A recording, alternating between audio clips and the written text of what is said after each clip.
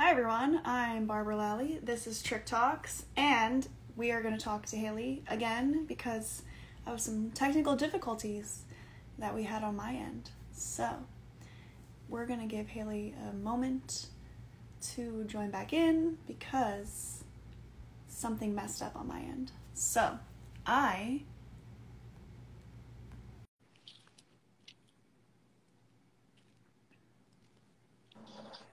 Hello. Oh, whew. What happened? So I got a phone call, I deleted it, and then you went mute, and then I don't know what happened. Then I turned my volume. No. It was a mess. That's literally never happened to me during a TRICH talk, so I'm very sorry, and I didn't know it would do that. No worries. We're learning new things. This is what it's all about. Yes, thank you for your patience. So tell me more about you having to explain your BFRB to professionals. I think that's what we were talking about before. That's what we're talking about. Mm-hmm.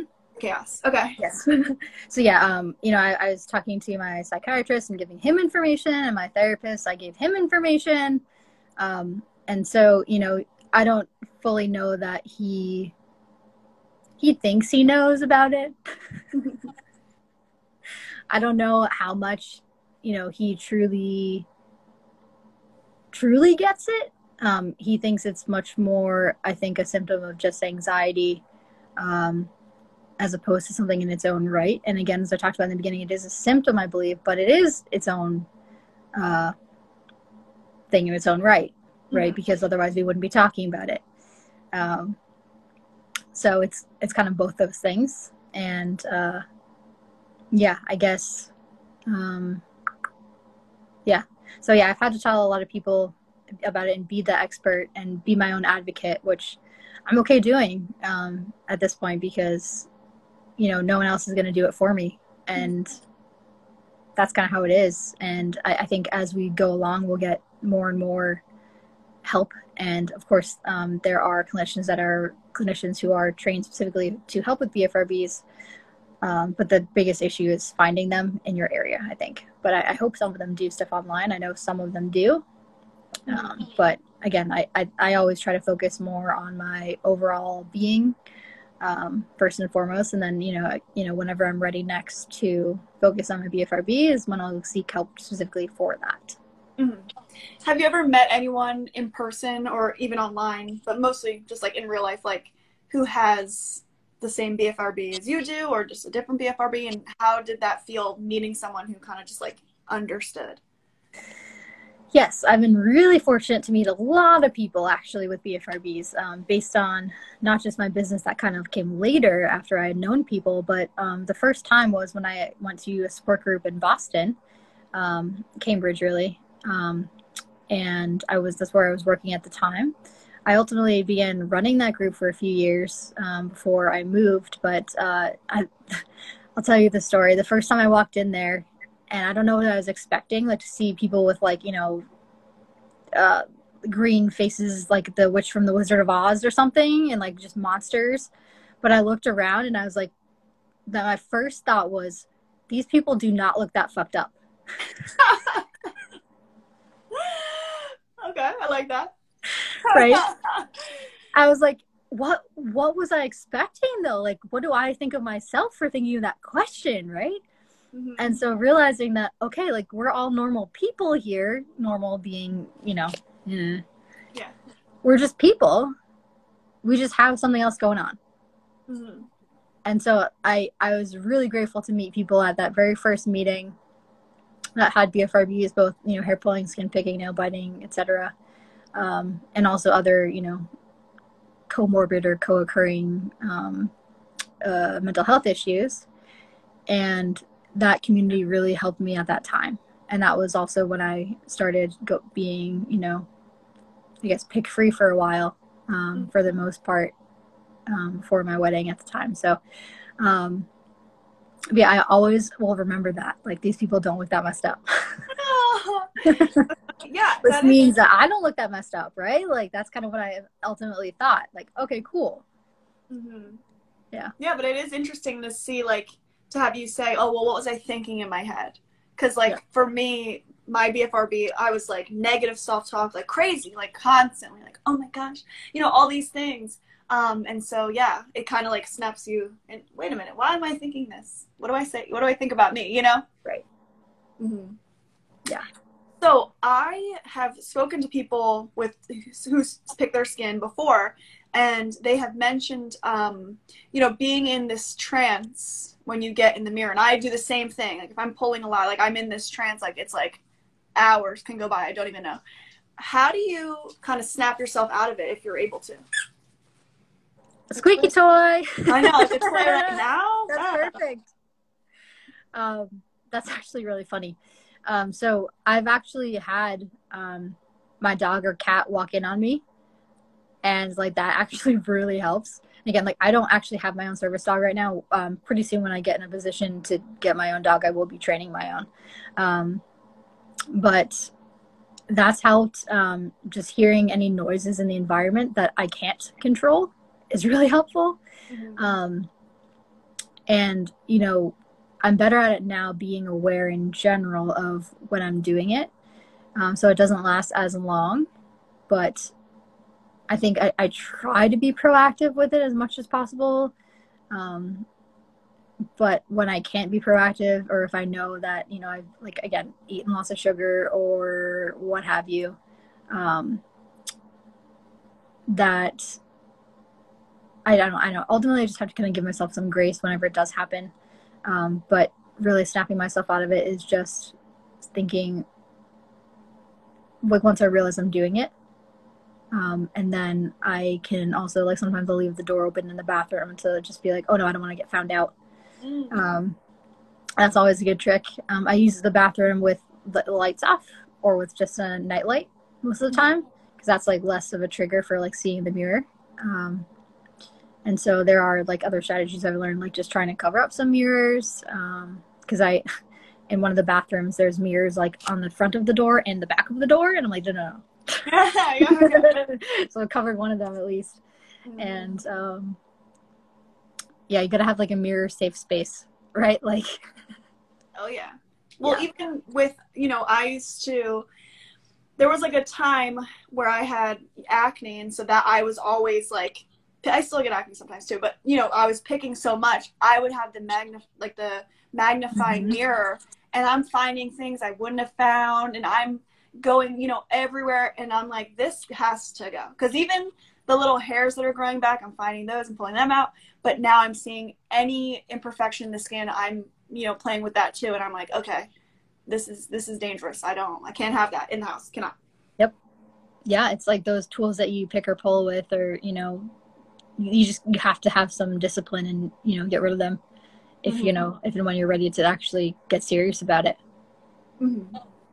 Now, I know you mentioned earlier that, you know, you don't have to be open about your BFRB if you don't want to.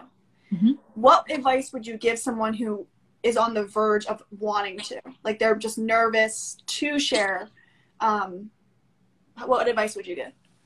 So what are your motivations for sharing versus not sharing? Literally weigh it out. Are you feeling any pressure, outside pressure to share? Are you pressuring yourself to share? What kind of place are you coming from?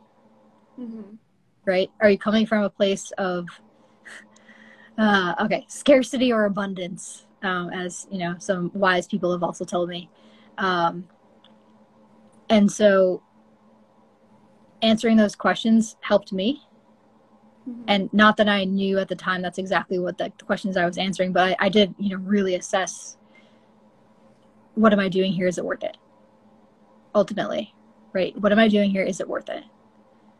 And I don't know if you know Brene Brown. Oh, so she's an author. She's studied like shame and resilience and things like that. And so she talks about the vulnerability hangover. So I definitely had that, which is when you do something and you're really brave, and then you're like, oh my God, what did I just do? Vulnerability hangover. And then, you know, working through that, and even like the imposter syndrome, like, you know, like or even, you know, in a different context, like, well, I just pick at my skin or I just pull my hair, like, how bad is it really? Mm-hmm. And like, well, no, like it is significant in my life, or maybe it's not.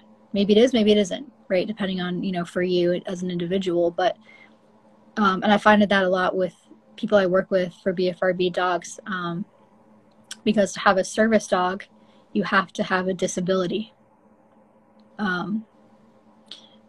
Yep. So to have a service dog, you need to have a disability. And so, am I disabled? Mm-hmm. Right. So, it's like, well, how much does this impact your life in you know, different areas? And so a lot of times the imposter syndrome will sneak in and say like, well, you know, in that comparison of, you know, well, am I disabled if I'm not in a wheelchair, or if I'm not blind, or if I'm not deaf? Or the answer can be yes, it can be. That Mm-hmm. It really depends on you as an individual if, you know, your BFRB is disabling or not. And so, again, whenever you're talking about coming out, quote unquote, with your BFRB, think also of, you know, to you, what does it mean? Or is it a big deal to you, or is it a little deal to you?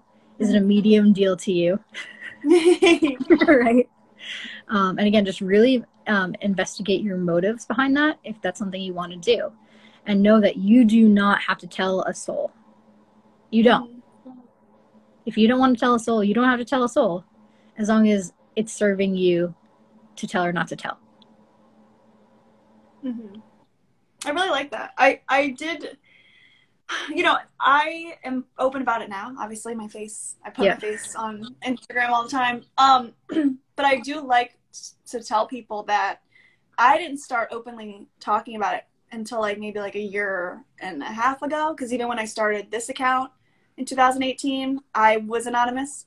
So, you know, like I was like 29 years old when I was like starting to show who I was. And then that means I had Trick for like 19 years. So I think it just is what you said. Like I told, you know, some people growing up, but to be so open and honest, that took such a long time, like more, you know, almost 20 years of my life, and to get comfortable and want to share publicly. So Yeah. Now, as we wrap up, I've had really wonderful time speaking with you. Is there anything that you would like to talk about that we have left out? I guess I'm assuming people just want to know a little bit more about the dogs. Okay. So yeah, just basically, if you are interested in learning more about BFRB dogs, just send me a message, and I will tell you. You know, we can set up a time to talk, and it's just a matter of, you know, are we a good fit to talk together and connect together? And I like telling people, like, I want to be your back pocket person, right? I don't want to just be your dog trainer. I like to try to give people resources and things like that. And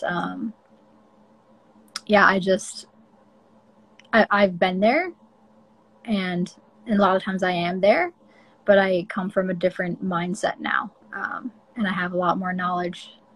And so I'm just really grateful again that I have, you know, the people in my life that I have, and the dogs in my life that I have and have had and will have in some capacity. And I think, yeah, I guess if people just want to know more about the dogs, then just ask.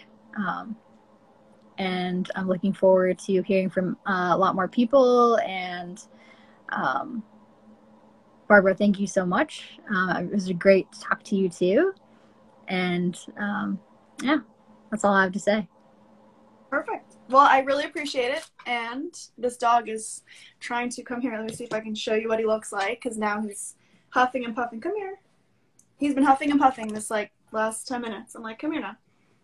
You want to show your face? Up, up, up. I'm just going to pick him up. I'm going to show you the dog because he wants my attention. And that's what he's going to get. Hi, buddy. Puppy duppy. What's his name? Hello. Battle. Battle. Hi, Battle. Mm-hmm. So now he's like, Mom, you're embarrassing me. But you were just trying to hang out with me the whole time. So I really appreciate you coming on, and thank you for being patient with all the technical difficulties and everything. Yeah, thank you. But I hope to speak to you soon, and I hope you have a wonderful night. Thanks so much, Barbara. Have a good one. Thanks. Bye. Bye.